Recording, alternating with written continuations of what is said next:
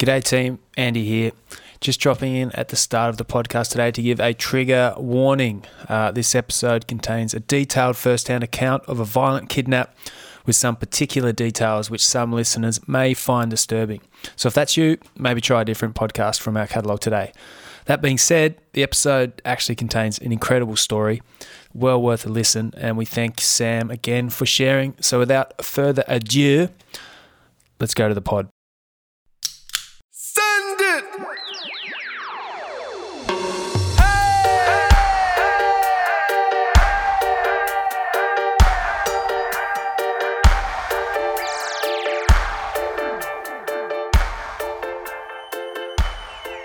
We're here to listen to a story today, actually. This is going to be one of the, saying we want to do the book of stories. This is one of the stories that we hinted at last episode with my mate Sam. So one in a series. It goes for about 30 minutes, so I thought we'd make it its own episode, and it's a pretty hectic little tale. You haven't heard it before, so we'll crank in and have a bit of a listen. But before we do that, what do you got off the wood, Andy?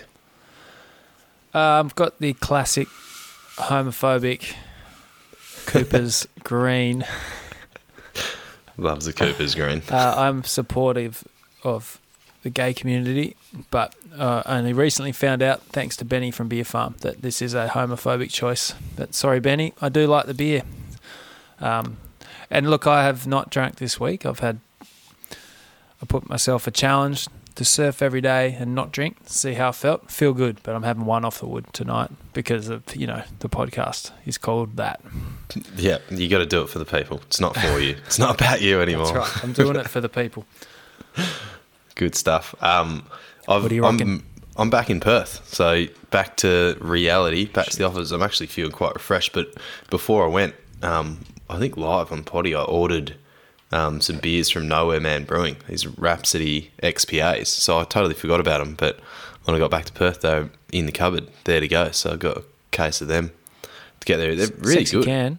Yeah, really cool looking cans as well, but they just put out a couple of new beers as well. So fresh tropical extra pale. I'm enjoying that, and I've been trying to stay off the beers myself this week. But when I say off the beers, I just put 2 in the fridge, and then that's it. Can't drink any more warm beers. No. Is it good to be back in Perth? Yeah, it actually does feel good. I actually surfed like howling onshore City Beach on Saturday, and then went up to Wedge and scored some waves. We had a long weekend over here, but it's been a bit of a refreshing. Like, I'm ready to be back in the office and inspiring around people and stuff, and on the pushy. Got a new hairdo and a new wig, mate. I've gone the close I can see. shave. I didn't say anything. That's the close I noticed, shave. but I didn't say anything. And good long beard. I've kept the COVID beard though. I'm gonna rock it long time, I reckon. Yep. No, it's good. Really shows off your fruity hairline. Yeah, it's very orange. It just says that I've been surfing. But it's good to be back in P-Town. Good to be back. So, yeah, and hopefully you'll be over here, I reckon, soon enough. Maybe. I was thinking at the start of lockdown, it was quite novel to be at home all the time, and I was like getting heaps of random shit done, podcasts and music, and making kombucha and all sorts. But now it's been long enough that it's not as novel. Like, I think you need novelty at least every sort of 6 weeks. So you're probably good to come back to Perth and have a bit of novelty.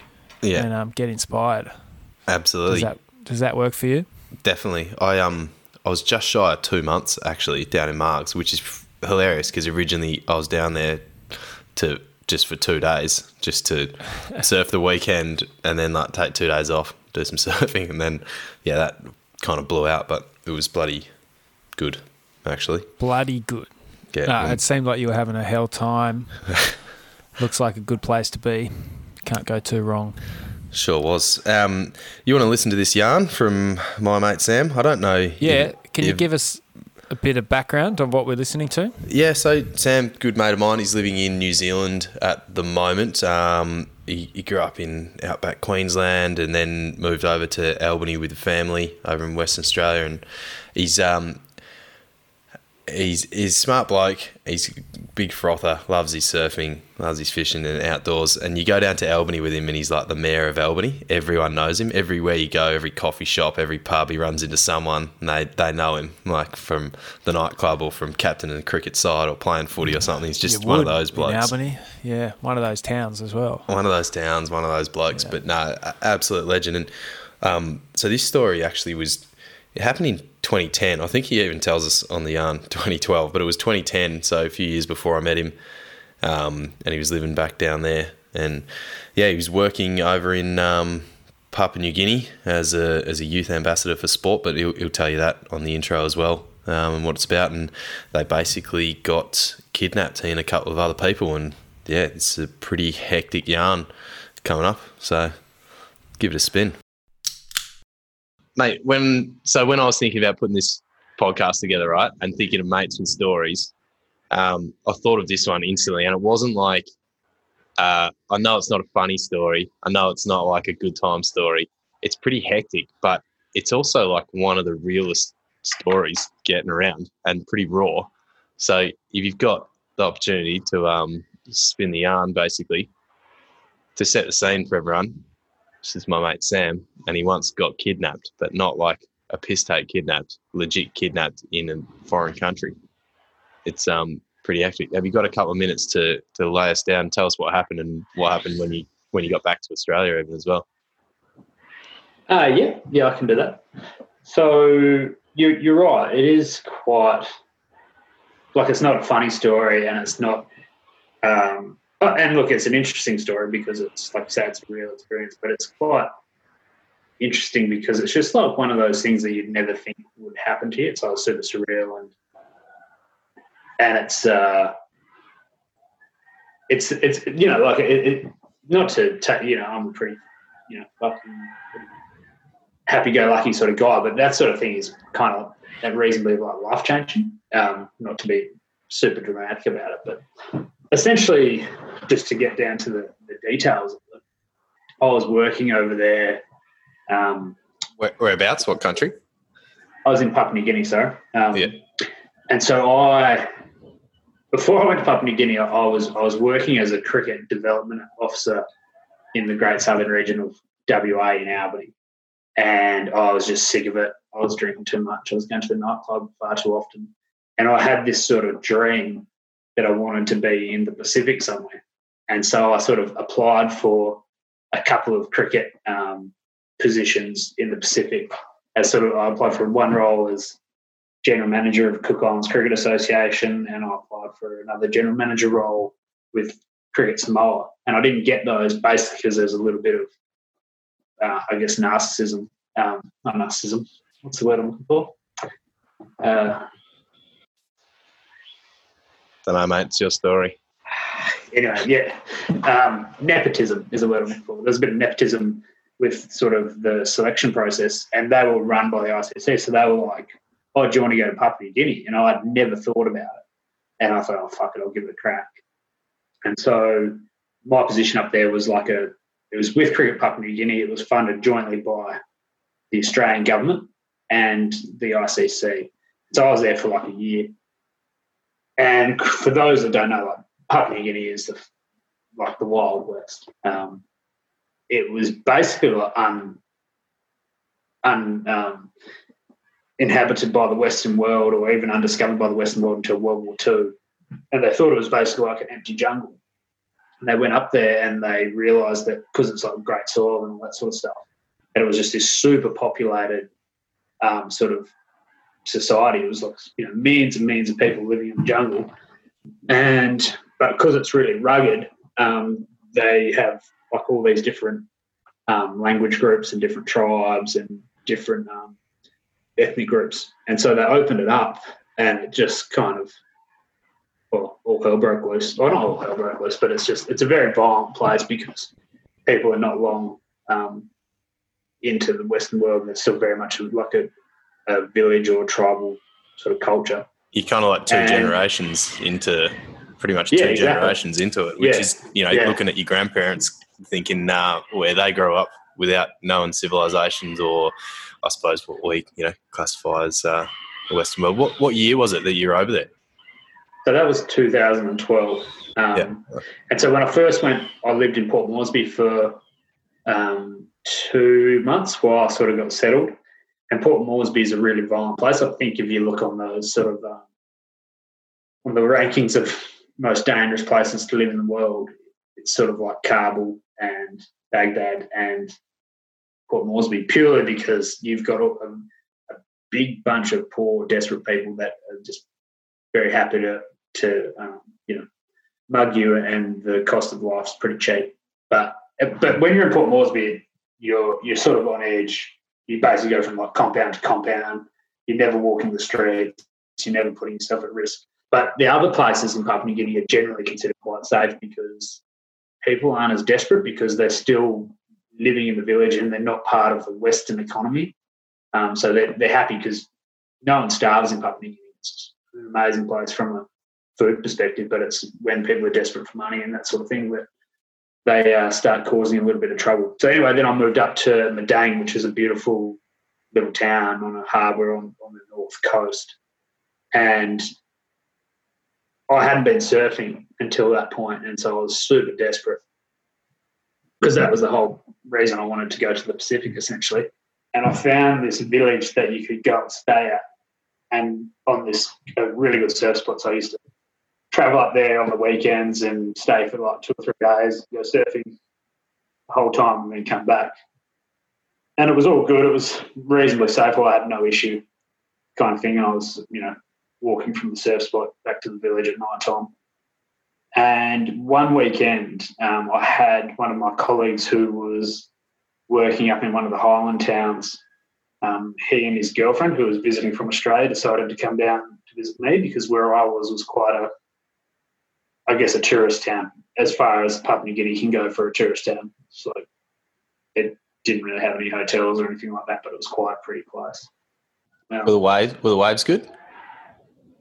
So where I was, there was no waves because it was sort of sheltered by an island, but I could drive 3 hours to the north or 2.5 hours to the north and I could get a really good surf spot.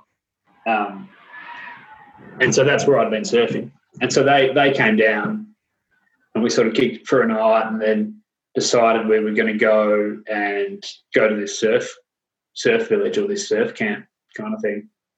And so we jumped in the car and went up there. And on the way, you've got to, for people that have never really been to a third world country, they probably don't appreciate how bad roads are when the government isn't, taking care of that sort of key infrastructure. And so it's not like, bitumen and then a hole in the road. When it gets real bad in those like high rainfall areas, it's basically there's more potholes than there is bitumen. And so we came to this area where there was a massive pothole on the way up, and it caused us to sort of have to slow right down to sort of 20 k's to go down into the pothole, back up. And as we were doing that, there's sort of, it's in the middle of the jungle, there's high grass or whatever on each side, about 6 or 7 dudes with AK-47s just run out onto the middle of the road and just surround the car. And there was sort of obviously a fair bit of confusion. And to be honest, my memory's a little bit foggy now of that. It's not a key moment that I remember. I just remember there was sort of the confusion and everyone not really knowing what to do, and even those guys not really knowing what to do. By no means were they master criminals. Is this the sort of thing you've been warned about, being over there? Did it cross your mind at all? It doesn't, you got to So Port Moresby, yes. Madang though was, and Lae as well, which is down. That's kind of quite a dangerous area as well. They're the sort of 2 biggest cities, Lae and Moresby. That was an issue, but not where we were. It was not supposed to be a dangerous area. It was supposed to be safe areas. And the key thing about Papua New Guinea that you kind of need to understand is that the people on the coast, the Papuans, are very gentle, really chilled. They're not really responsible for any crime or any violence. The Highlanders, which is the most populated area, like there's a fuckload of people that live up there. They're really, and I think that's, you know, if you talk about culture, you're talking about population pressure, you're talking about a fight for resources and always this aggressiveness. And so people from the Highlands are fucking aggressive. They're the best businessmen, but they're also responsible for basically all the crime and all the violent crime because they just, that it's kind of like if you can imagine 50 years ago or 70 years ago now, these two races, because it's such a geographically rugged country, never dealt with each other. You had this one really populated area up in the Highlands where they had, you know, the first sort of agricultural systems, and they, for ages, just fought each other. So you've got one race of people that loves fighting and loves violence, and it's an eye for an eye, and they just fuck you up. This other one is coastal people that are just like chilled and really happy. So we're in a coastal area. So in theory, it was safe. But what had happened is these guys and the guys that kidnapped us had come down from the mountains, essentially gotten drunk on, homebrew, and had decided they were going to kidnap someone. And sometime in the last 60 years, someone gave them AK-47, some white bloke, no doubt. Yeah. When we were there, it was quite a big talking point because there was a ExxonMobil had a project where they were pumping gas out of the Southern Highlands, and to sort of get the deal through, they were just paying the local villagers a fuckload of money, and they were just paying it out without really having a clear visibility of who actually owned the land. So there's a lot of land disputes, and there's always land disputes in the Highlands. Like, it's just a normal thing. And so there's always land disputes, a really violent bunch of people, and then all of a sudden there's people super cashed up so they can afford weapons. It was just, and everyone was kind of like, you guys are fucking idiots. Like, why are you giving these people so much money? Because they're just buying guns with it. So at the time, your car ends up surrounded. You're a bit surprised. There's 6 dudes with AK-47s. My first thought would be thinking, all right, fuck, how much do we owe these guys? What do you got on you paying cash? Let's pay them off and get the fuck out of here. Yeah, it's funny but it wasn't that conversation was never hey, what are you guys doing, blah, blah, blah. It was get the fuck in the back of the car, get down, don't fucking move or I'll shoot you.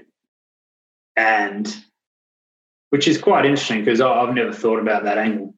And I was reasonably calm, but it was never an option that was presented. All I remember is they got us in the back of the car and I was looking up and this guy had the AK-47 on my head. And I always remember because I was looking at it and it's quite weird because, I've grown up on farms and stuff, but it was a fully circular barrel, like the rifle barrel was fully enclosed in this circular jacket, which is obviously there to help keep it cool or something. And I just remember being like, that's strange, or that's it's funny the things that you remember and stick out in your mind. But I just remember this AK-47 right there and looking almost up the barrel kind of. And so they put us in the back of the car and they just booted it like up the coast, driving north. And so that was pretty hectic. But I always kind of felt reasonably comfortable because regardless of all the violence and all that sort of stuff, Papua New Guineans generally really like Australians. They have a good relationship with Aussies. They love us. They feel like World War II. As sort of cliche as that is, they actually they respect that. Like when you live there and people see you're an Australian and like you stand out, like there's not many white people that live up there, especially outside of Moresby. If you walk into a bank, people are like, oh, no, you come to the front of the line, or if you get on a bus or something, people are like, no, you sit in the front, and you're like, no, but no, we insist. But they have a really good respect or, you know, long-term relationship with Australians. So I didn't ever really feel like I was going to get hurt or killed. What about, so you with another bloke and his missus at the time, and I can imagine you being... And my housemate who was a chick as well. Okay, so 2 girls, 2 guys. I can imagine you being a calm cucumber, a bit of a, you know, all right, let's think our way out of this situation, you know, analyse it pretty quickly. What was everyone else like? Well, so when we were in the back of the car, it was kind of hard for us to talk, just because you're in the back of the ute speeding through the jungle kind of thing. After about an hour, they realised that this was quite conspicuous, because it's pretty weird, if you can imagine, like just pick up a few whiteys. Full of whiteys in the back of the ute being driven by a bunch of guys with guns. So they didn't really want to sort of telegraph it. So they pulled up into this siding, and they sort of rearranged us, and they put us all in the back seat, one guy in the front with a gun and the rest of the boys in the back sort of with guns, but in a more sort of casual stance. And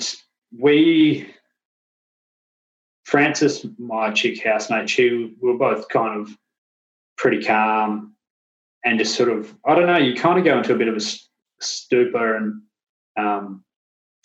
you're just kind of riding it out. You're not trying to push too many buttons or anything. You just sort of, I guess, just seeing where it goes.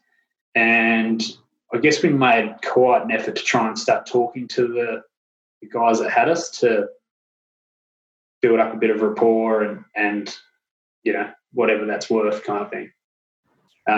Just the beginning of Stockholm Syndrome, I think they call that.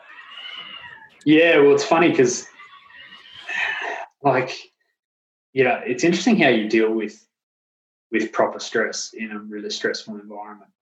Because I remember finding lots of stuff really funny. And so Frances, she was really talking to these guys. And I was just like, you've got fucking Stockholm Syndrome. And I found it hilarious. There was that. And then always I was trying to convince, because I'd been up there before and I'd seen water buffalo. And all of my friends and the guys in the car just wouldn't accept that there were water buffalo in Papua New Guinea because no one had seen one. And as we were on this like wild ride through the jungle, we saw 2. And I was just like, see, told you. Like, and they were just like, are you fucking kidding? Like, at a time like this, you're trying to get like points on us? to the death, mate. Absolutely. Yeah, exactly. Yeah. But and so after that, we probably drove for another 3 hours to the north, and then up into a clearing. 3 hours. Yeah, we're in the car for a long time, and just sort of, yeah. Is it getting dark? What time of day is it? Yeah, it was probably like middle of the afternoon at that point, I'd say, or early lunchtime, because we sort of left in the morning, first thing in the morning, and then so we've pulled up off the sort of coast road and gone up into the jungle, into this jungle clearing, and they've taken. So when we were sitting in the car, they took me out and first, because I was sort of on the left-hand passenger side, and they tied me up in the jungle. And what they'd done is they had some rope, and so they tied me up, sort of hands behind my back, one around my knees and one around my ankles, and just sort of tied me up in this clearing. And then they brought Frances out, my housemate, and she'd been tied up with rags from they'd grabbed one of my bags and tied my shirt up. And then they brought Josh out, tied him up with rope, and then they brought out and tied her up with rags as well. And then they were sort of going through our shit and taking stuff. And when they were doing that, I find this really funny as well in hindsight, because I knew that I had in my wallet this card, which was a sort of, if you're in trouble, call this card. It's a hotline to the Australian Embassy kind of card. And I knew I had that card in my wallet. And these guys were taking my wallet because I had cash and shit in there. And I sort of said, "Oh, can you leave my wallet? Because, it's a pain in the ass cancelling cards." And they were like, yeah, sweet, here, have your wallet, we'll take the cash. Always worth a shot. Yeah, well, I just found it real funny that, I know that problem as well. And so then there was there was like 6 or 7 of us, and they took us into clearing, and then essentially they just left us guarded by one dude with like a little pistol.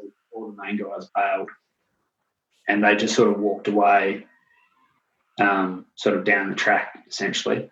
And then for like a couple of hours, the guy sort of guarded us.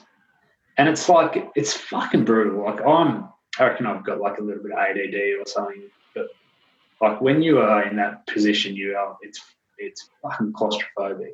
So are you tied up to anything, or you just just tied up and just lying on the ground? Lying on the ground, sitting on the ground, or trying to sit up. And like you know how like you see movies and shit and people get tied up and they're all good. It's like, you understand, like when you're tied up, you look like it's hard out, like it's fucking painful. Like you lose all feeling in your hands because the circulation is just gone. Because they tie you up tight, obviously.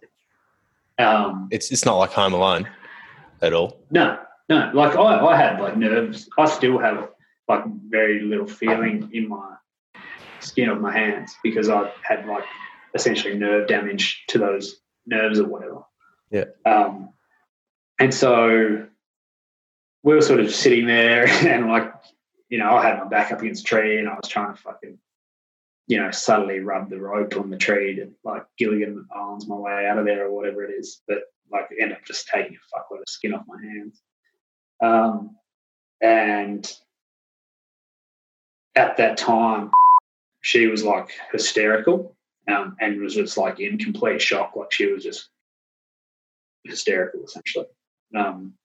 Just sobbing, couldn't stop crying. Everyone else was pretty calm. And then after a while, the guy kind of just bailed. I think he went to the toilet or something. He obviously didn't announce it to us. And he just kind of walked off. And when he walked off, I sort of rolled over to my housemate and like chewed through her rags because that was like a t-shirt and it was doable.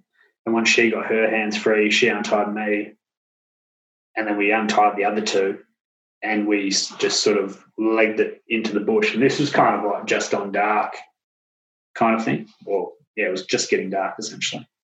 And we sort of knew, because we knew the guys that had taken us were Highlanders, so we knew that if we got to the coast and to a coast village, we'd be reasonably safe. And so if you can imagine, we didn't really know where we were, but we knew that if we went north, we'd hit the coast eventually. And so we sort of did this. We didn't want to go anywhere near the road that we'd just come in on, so we sort of did this wide loop, swinging north, and sort of just hooked it through the jungle for a couple of hours. But it was interesting because what was that, sorry?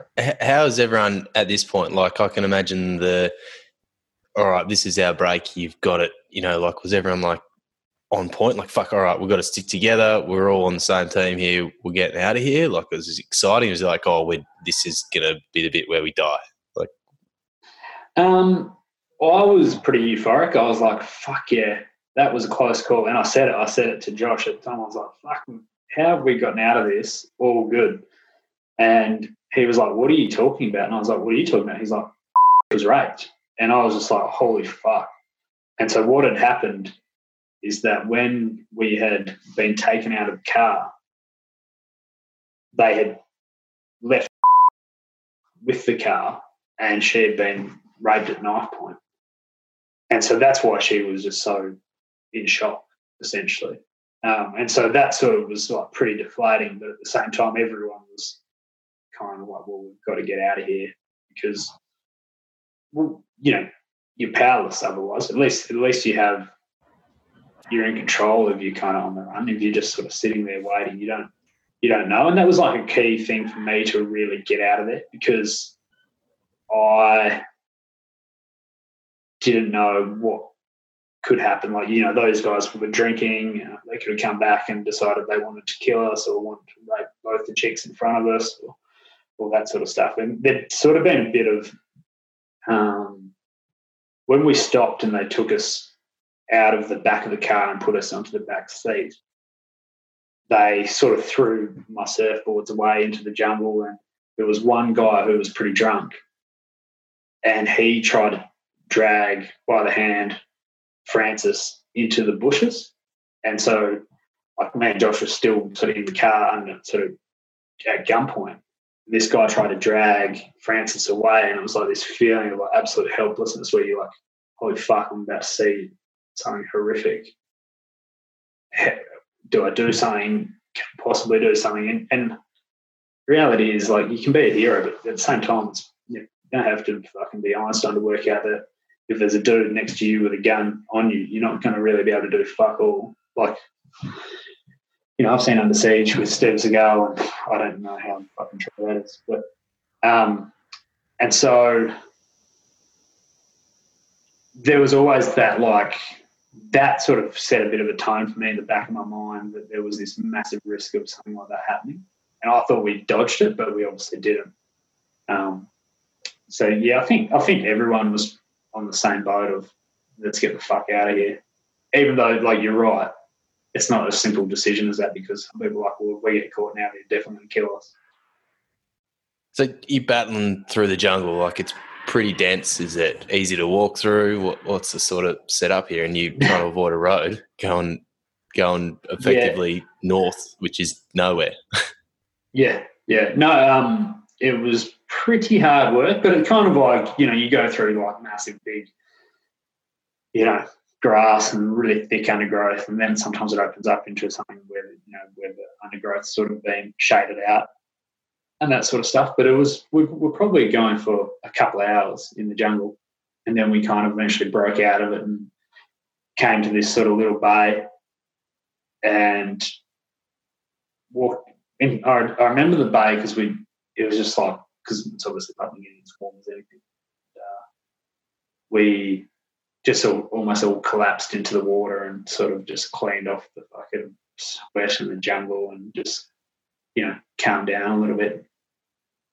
And then once we sort of regained ourselves, we went and like sussed out a village very sheepishly as well. Like we sort of knew that we'd be safe there, but you just don't know. So we kind of sussed it out to sort of see who was around and make sure the people that had taken us weren't around. Because that was we're still quite worried about that, that we weren't just going to run into them again because it's, you know, it's indifferent. We don't know where we are. We don't know who's around, whatever. So we sussed this little village for a little bit and realised it wasn't the same people. And luckily one of them had a phone and then called the number that I had in my wallet, which was the Australian Embassy, and they sent up the army essentially. And so we were waiting in this village for, I don't know, I think we got picked up at sort of like 3 a.m. And so we were just kind of trying to, you know, Josh was like supporting and trying to calm her down, and we were just kind of, you know, trying to gather ourselves because it was pretty traumatic. I was smoking a fuckload of cigarettes, which is weird because I never smoked, but, you know, that thing about stress and stuff, it's like quite a real thing.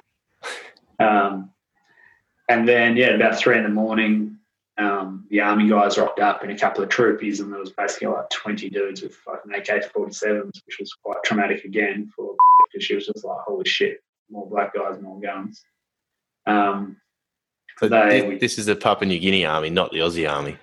Not. Yeah. Which they just talk to each other like it's, you know, it's no big deal. And then we went back to the hospital to get some treatment and all that sort of stuff. And then the next day we sort of, everyone knew what was going on, and the Aussie government flew some people up. They flew Josh straight back to Brizzy to treat post-exposure prophylaxis. And then they had like a psychologist that came up, and he sort of dealt with us for a couple of days. And the whole theory was that, you've got to normalise the environment, otherwise you'll never go back. And yeah, so everyone's kind of just trying to work out. I don't know. It's like a traumatic experience, it's a big shock, and you're just trying to work your way through it in your mind, really. I remember I was sort of holding it together quite well, but I was sad, obviously. Like I was, what had happened was tough. And I went to go to the supermarket to buy some Tim Tams, just to, comfort food kind of thing. And this old, big fat Papua New Guinean lady who was 4 foot or something, she saw me, and she obviously knew what had happened. And she just came up and gave me the biggest hug. And she just walked up, didn't say a word, and just gave me this hug. And I just burst into tears, which is pretty funny. She was quite cute. And then we were like, okay, let's get out of here. Let's go home and see our families. It's, rest and recover.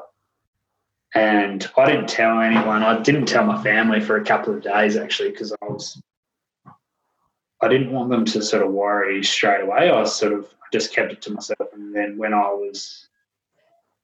and the story had kind of broken, because, see, we're government representatives or whatever we were. And so it was big news in Papua New Guinea, and then it sort of trickled down to Australia, I guess. But I hadn't told my family. But then I eventually told them when I'd booked my flights back to Australia, because I was like, are you guys home? Because I'm coming back because this is what's happened. And my brother stupidly put a thing being like, oh, proud of Sam or something like that. And this guy who I'd played a bit of cricket with, wasn't really a mate, but knew him. And he sort of,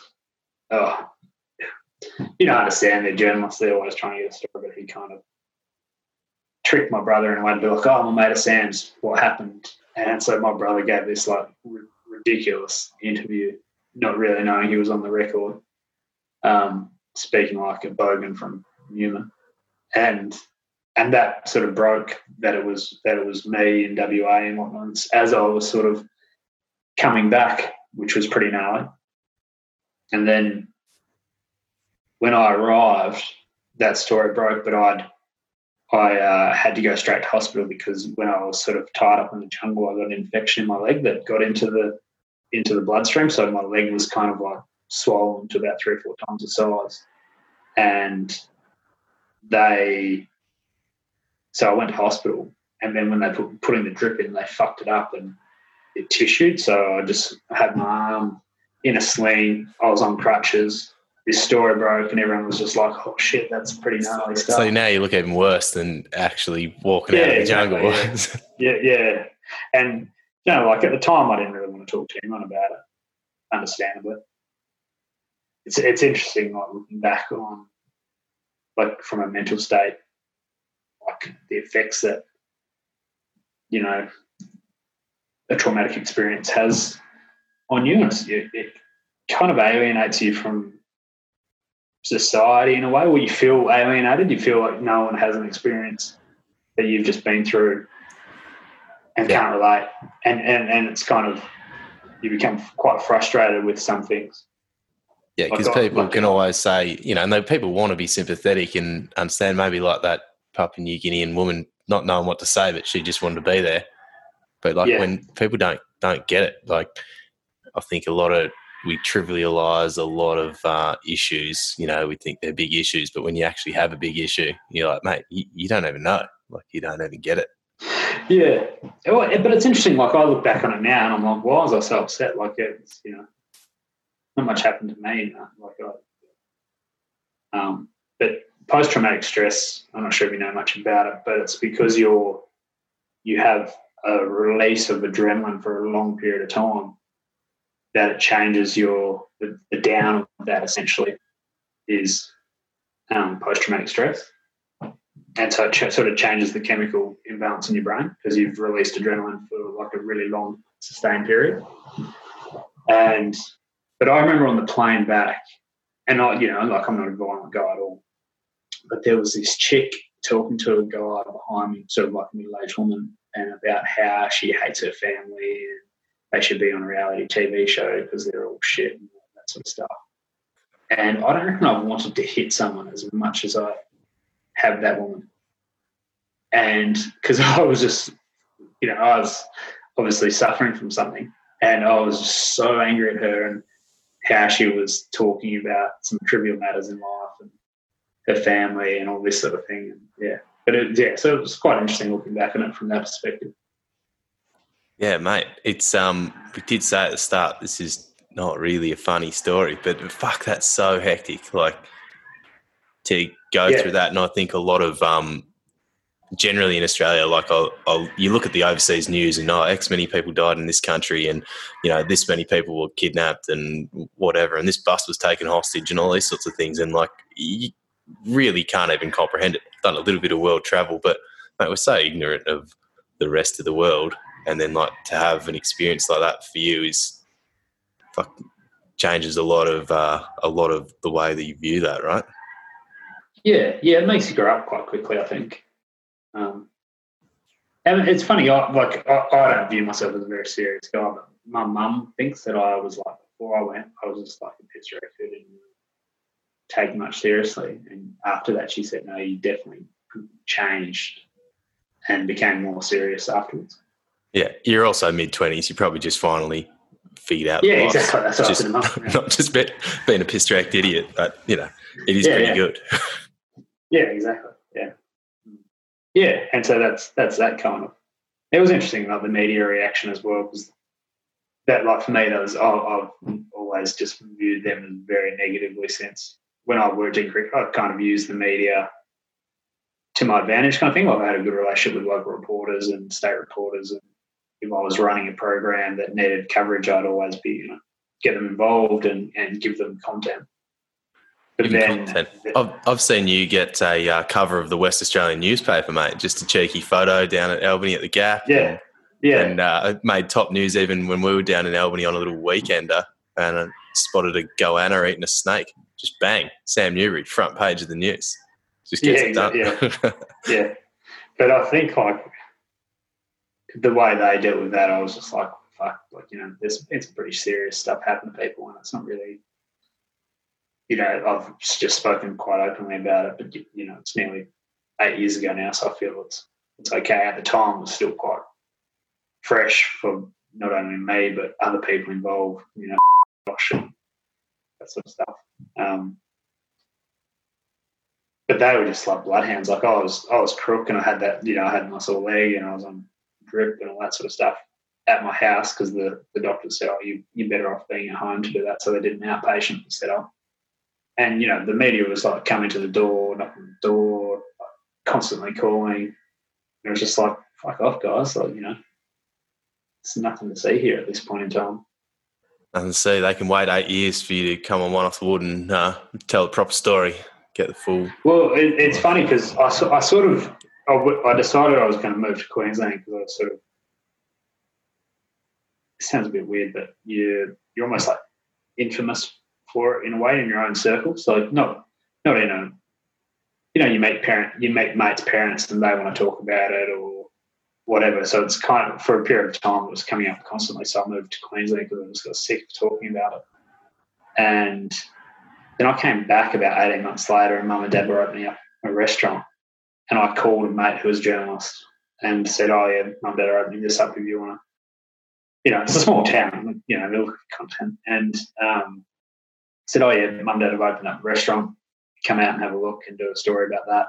And he did. And he talked to them about, their growth plans and where they've been, the reasons for the restaurant and all that sort of shit. And then at the very end of it, he was like, oh, how are you going? And I was like, yeah, I'm all good. And he's like, yeah, you're sweet with all that Papua New Guinea stuff? And I was like, yeah, like, I'm completely over it. And moving on with my life kind of thing. And then the whole article was like, man previously kidnapped is happy with life, helping our parents or something like that. And it was just like, are you guys fucking kidding me? It's like journalistic scum, mate. Absolute scum of the earth. Yeah, exactly. Those types. Mate, I appreciate you taking the time and sharing the story for us. Hopefully some other people have got some little bit more jovial stories to share with us. I've got some funnier ones as well if you want a funny one. Mate, I know we spent a lot of time adventuring down southwest WA and over in New Zealand and some shit, so I'm sure we've got some stories, but we'd love to have you on long-form One Off the Wood podcast with Andy at some point in the future, hopefully in person. We've been talking about doing a North Island surf trip once this gets unveiled. We're all going to have holidays, so fuck yeah, sign us up. Perfect. Yeah, come over, we'll go to Taranaki. Sick, mate. Thanks very much. And as we say on One Off Wood, hooroo.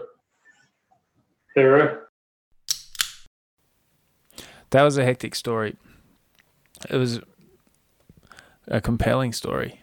He had me sitting on every word, and it was pretty full on. So thanks, Noobs, for that. I'll vouch for him. He definitely has some good, funny stories. But I liked that. I read a few articles on that. If you actually Google it, there's a couple of articles that come up in WA Today and stuff, and they just hit on the raw facts of it. It's pretty to the point, and the quotes from his brother are exactly like he was chatting to a mate on the phone. But yeah, to get the full long format story and understand, like, man, what it was going through, I think you might see it and think that only lasts, half an hour ordeal sort of thing, but like 3 hours in a car, an hour in the jungle, a couple of hours bush bashing in the dark, like it's a full day affair, like, mate, mentally, physically exhausting. Yeah, and this article, they've put a picture of him dressed as a pirate. Like, there must... Where? Probably just off his Facebook or something, like classic. They'd pick Let's choose the weirdest one we can find. The media. They just get better and better every year, don't they? Yeah. It sounds like it's a bit of a rot. Yeah, no. Awesome story. Just thanks, Noobs, for sharing it. Hopefully one day we can get Noobs on for an episode, because I'm sure he's got other stories that are potentially more uplifting, but that was good. Absolutely, yeah. Where do we go from there? Like, I don't know. How do we top that? Jesus. Well, normally this podcast is very lighthearted, and we'll have a laugh and take the piss out of everything. But I don't quite feel like doing that at the moment. But I can tell you about maybe a new segment. Hopefully, this segment only goes for this one episode. It's called Dick Bag of the Day. Dick Bag of the Day. Look, I even wrote a song for it.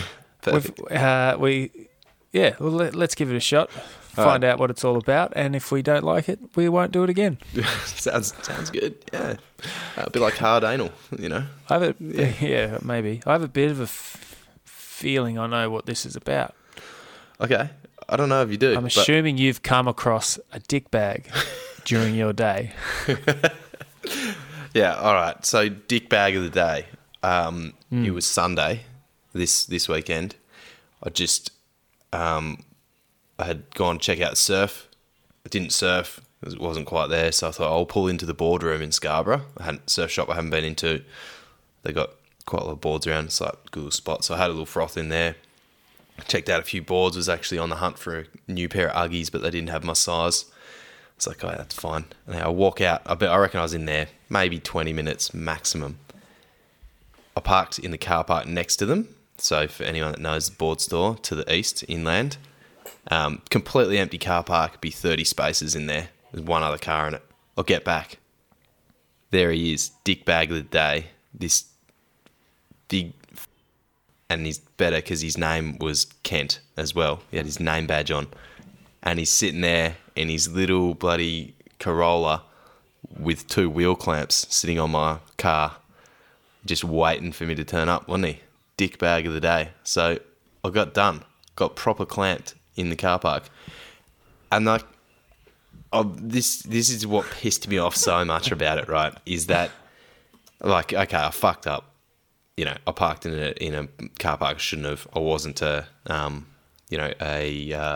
patron of the businesses in that car park. There's a pharmacy there and a gym.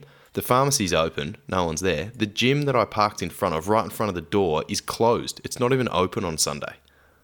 Like, so not open right next gym. door. I'm on Google Maps here. I'm trying to figure out what you've done. East, yeah. So there's a gym right there. It's on Scarborough Beach Road. A pizza shop as well and a chemist? Yeah, pizza shop, not so open. Why would you not be allowed to park in there? Gym, not open. The chemist was open down on the other end. So many empty car parks. Anyway, like the fact, if it was during the day, if it was during when they were open and I was taking their car parks and not being a patron of their thing. So I wasn't very happy about it at all. I don't really understand. Like, there's an Australia Post there. Surely you're allowed to park there. But they just think he thought you weren't a patron of that shopping centre. Well, he checked, so I got a little sticker. He went and checked in the pharmacy because the only thing open was the pharmacy. So he went in there and said, "Is there anyone here that owns that car?" No, there isn't. So then he clamps the car. This all happens in 20 minutes. But the whole car park's empty. And so I asked him, and he's like, literally goes, "Oh yeah, it's $170," and then gives me the his little portable FPOS machine to pay. And I said, I'm not fucking just paying money. Like, give me an invoice, write me a ticket, show me something that says 170. You don't just fucking throw this thing and say, "Oh, here, pay money." Like, what the fuck? And anyway, I took a few photos. He showed me. He finally wrote. He goes, "I'll write you out a receipt afterwards." I said, "Don't fucking write me a receipt afterwards. Write me a fine, receipt, something. Give me the ticket. Give me the fine. Fucking ticket, mate." But they got you under a bus because he's got clamps on your car, so you can't drive off. Anyway, and I took a photo of the business that's closed. So it turns out, I asked him, he's employed by those businesses to police that car park, to clamp people's wheels in that car park, but all of the revenue goes to his business, to the wheel clamp business. So they're incentivized to obviously clamp as many wheels as they can. Sunday's a fucking goldmine. Their businesses are closed. The car park's completely empty. No one's using it. Like, what the fuck? So what did he give you, though? Did he give you a ticket? So I got I had to pay, and then I got a fine from them. You had to, you paid. I'll send you a photo of it. Yeah, well, we had clamps on my car. I couldn't get them off. There's no, like, arguing around it. What am I going to argue my way out of it on the spot? I said, how do I complain about this? Yeah, so there's a complaints line. You've got 2 weeks to complain online, which I'll be doing. And I want to write to the businesses and be like, this is a fucking piss take that you're employing this company on a Sunday when things to keep the car park open. It's basically extorting you. I don't think it doesn't sound legal. It doesn't sound legal at all to me. Like, if he can't give you a ticket, and then you can look at the ticket and decide whether to pay it. Yeah, and there was signs. There's a sign there, and it does quote the amount, and it explains, you've parked in this, and of course, sign blindness. I didn't see the sign. I just saw 30 empty car parks, and I was like, sweet, I'll just duck into the board store. So I took photos of all these things, and I want to call those businesses and, like, shred them for it. Yeah. But what the fuck? Well, let's fuck them up. Let's name and shame them now. So don't go 12-round fitness. 12-round fitness is the yep. Who's the business paying for this fucking? It's all guy. of them. 12-round, the chemist, 12-round fitness, and Aussie Post. A real estate agent, a chemist, a pizza shop. A real estate agent wasn't open either. And the pizza shop. Like, I reckon this is almost enough to incite a riot. So, good people of Scarborough, let's go and petrol bomb the shopping centre next to the surf boardroom. Don't touch the boardroom. Although, I have seen some of these riots in the States. People have been stealing, like, learner surfboards left, right and centre. I've seen that on a few Instagrams. And they're just getting named and shamed, as they should be. Yeah, I definitely saw it too. But I think we go down, we petrol bomb it, we burn it to the ground, and then we loot the boardroom, get a few free sticks, and head straight down City Beach, get a few closeouts. What do you reckon? Well, my thought later in the day, I was in, I can't remember which store it was. Oh, BCF. Me and BCF grabbing a few lures. Boating, camping, fishing, drinking. For the Bluff trip. just grabbing a few lures and a bit of fishing tackle and an extra water bottle, and they sell wheel clamps in there for $94. I'm like, $94. Done. Fucking done. Guess what I'm doing next Sunday? Yeah, you clamp 2 cars and you've doubled your profits, sort of thing. No, I'm going to go and clamp old mate's fucking car, aren't I? And then hold him ransom for the cash. Just turn That's up, good. bung a wheel clamp on his car and be like, well, guess you're all working overtime today, aren't you, mate? And then just fucking drive off. Wonder what would happen if you called the cops on him. So this guy's clamped my car wheels. Does he have the legal right to do that?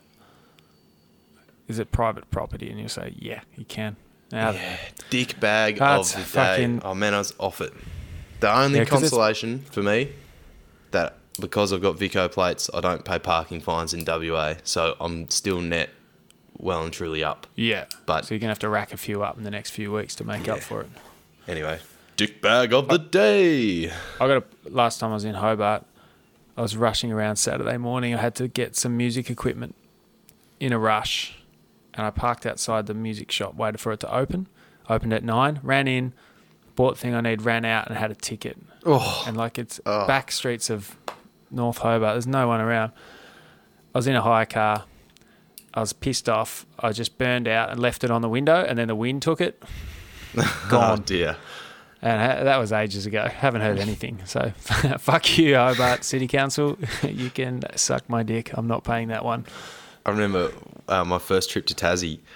I got a parking ticket down in Battery Point. I think it was. Was it Battery Point? Yep. Yeah, near Salamanca. Yeah.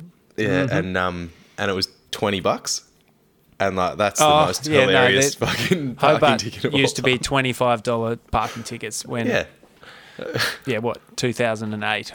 Yeah, well, this would have been 2005, I reckon. And I was like, oh, sweet, that's just parking in Melbourne. I'm like, Yeah, no, that's cheaper than city parking. It's hilarious, isn't it? Even now, it's like $70, I think, or $80. Whereas, you get stung in Melbourne, Sydney, it's a minimum sort of 180, and sometimes it's more. Rude. But rude. Absolutely rude. Rude. Let's bring this. Let's bring the vibe up here because I'm pissed off about Dick Bag That's the day good. again. You've got me feeling better. I'm pissed off. I'm incited. I'm ready to loot the place. What's got you frothing this week, Andy? You got a froth for me, mate. It's or am I going to stretch you? No, I've been frothing this week. I think last week I had like a stressful week at work, and I wasn't exercising, and I was feeling shit, and I was having a few drinks every night, and everything was just a pain, and I was just like grumpy. And then on Sunday I was like, nah, that's probably my fault. This week I'm going to do it differently. So I set myself a goal to surf 7 days in a row, starting Sunday afternoon, no matter what. And that has got me frothing. So Sunday and Monday surfed Tama half a foot, but took the pig out, which is my self-shaped 5'6" twin fin, and it was little 1 foot wedges. Had a great time. Had a great time in these tiny waves. Then Wednesday, Tuesday, timed it to perfection, got down there, only had a half an hour window to surf, and it was big, and I caught 3 waves in my half an hour, each one to the beach, run around to the rip at Bronte, frothing, absolutely frothing.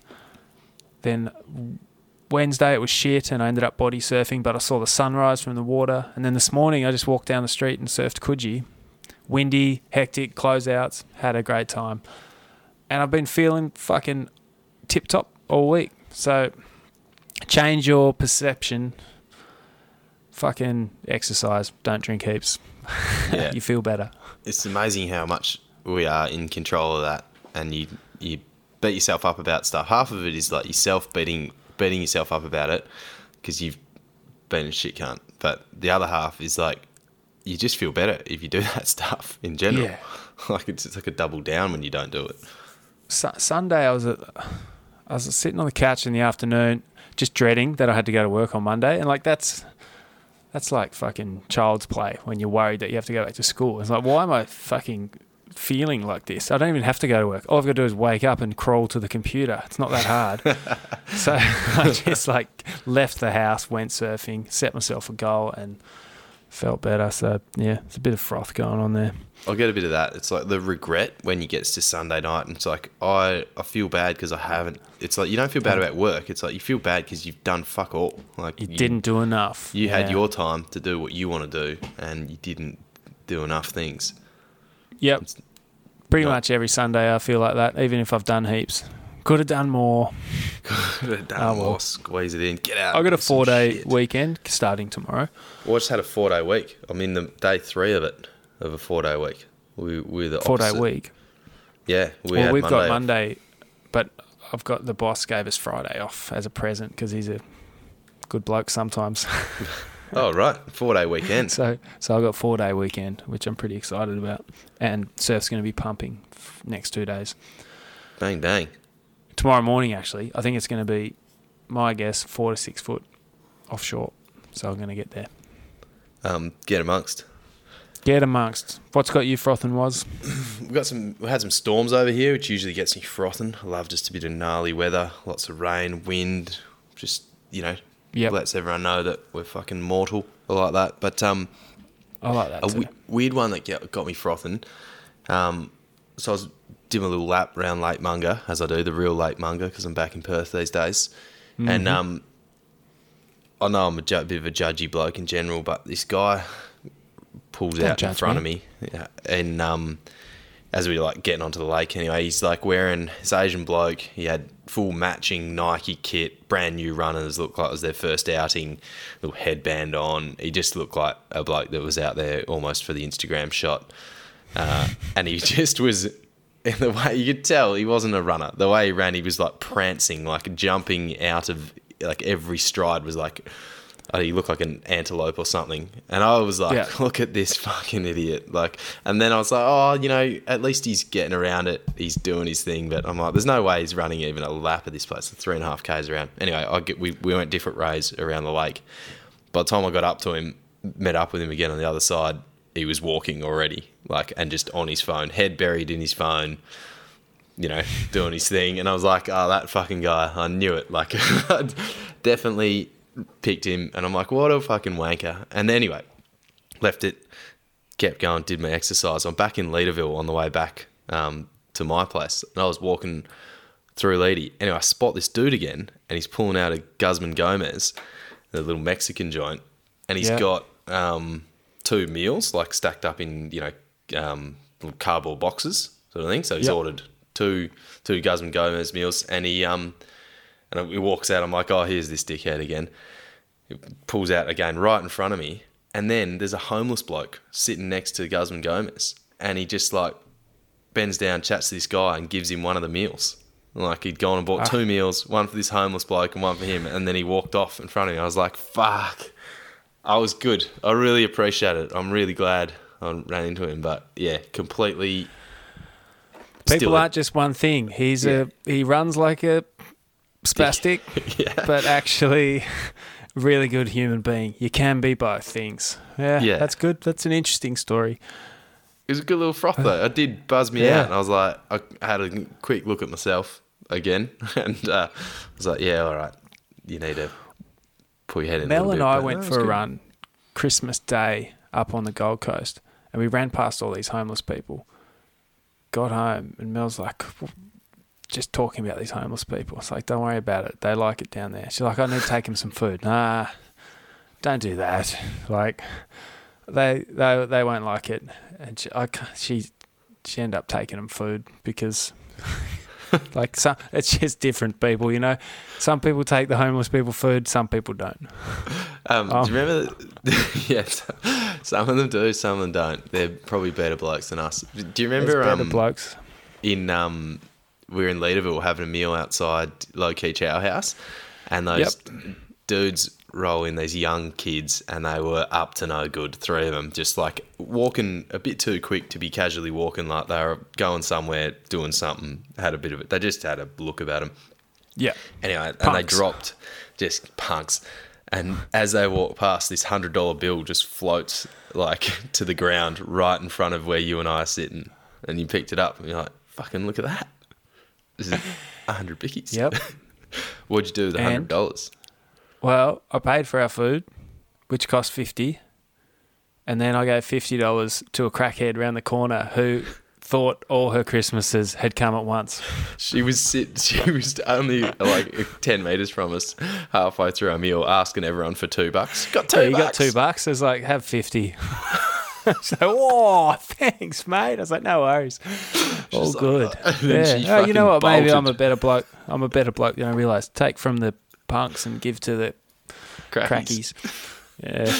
Yeah. That was good value. Oh, good shit, mate. Let's wind it up. What are we going to listen to, music-wise? I've got no tunes lined up. Shit. Fuck. I'm frothing Toto Africa again. Oh, after our surf on Monday, I was pulled up at the servo, just filling, and this chick pulls up in this little Hyundai, like older lady with like Toto Africa just fucking cranked off its head into the servo. Only way to listen to it. Like, it's the only way to listen to it at absolute full noise, and you just builds. And I'm like already started thinking about how good it is. Like, I'm in surf fitness, ready for Red Bluff. It's only a couple of weeks away. Like getting pumped for it, and then she turns up with that blasting, and I was like, yes, chick, like here all the time. Yeah, it was good value. And I've been refrothing. Someone tagged us in an Insta story with Nullarbor by Floodlights. Started listening to that again. Yep. That's a great song. Yeah, you got anything you want to listen to? I probably could pick something. I've been listening to music. Yeah, go for it. I've got nothing at hand. All right. I'm going to play, if I can find it. I've been getting pretty good at stealing music lately, so should be able to find it. Oh, which one? All right, this is Marcy Playground, America. All right. It's a good one. Cheers, mate. Hooroo. Cheers. Good chat, Hooroo. Thanks, noobs. Lucy came to the timberline, climbed up onto Rainier and looked out over Washington. Swore she could see the apple trees, and she said, ooh, oh, I never want to leave. Ooh, this place. Ooh, yes, I always want to be right here. Peter came to the city and climbed up into Liberty and looked out over Manhattan. He swore he could see the beauty there, and he said, ooh, oh, I never want to leave. Ooh, this place. Ooh, yes, I always want to be right here.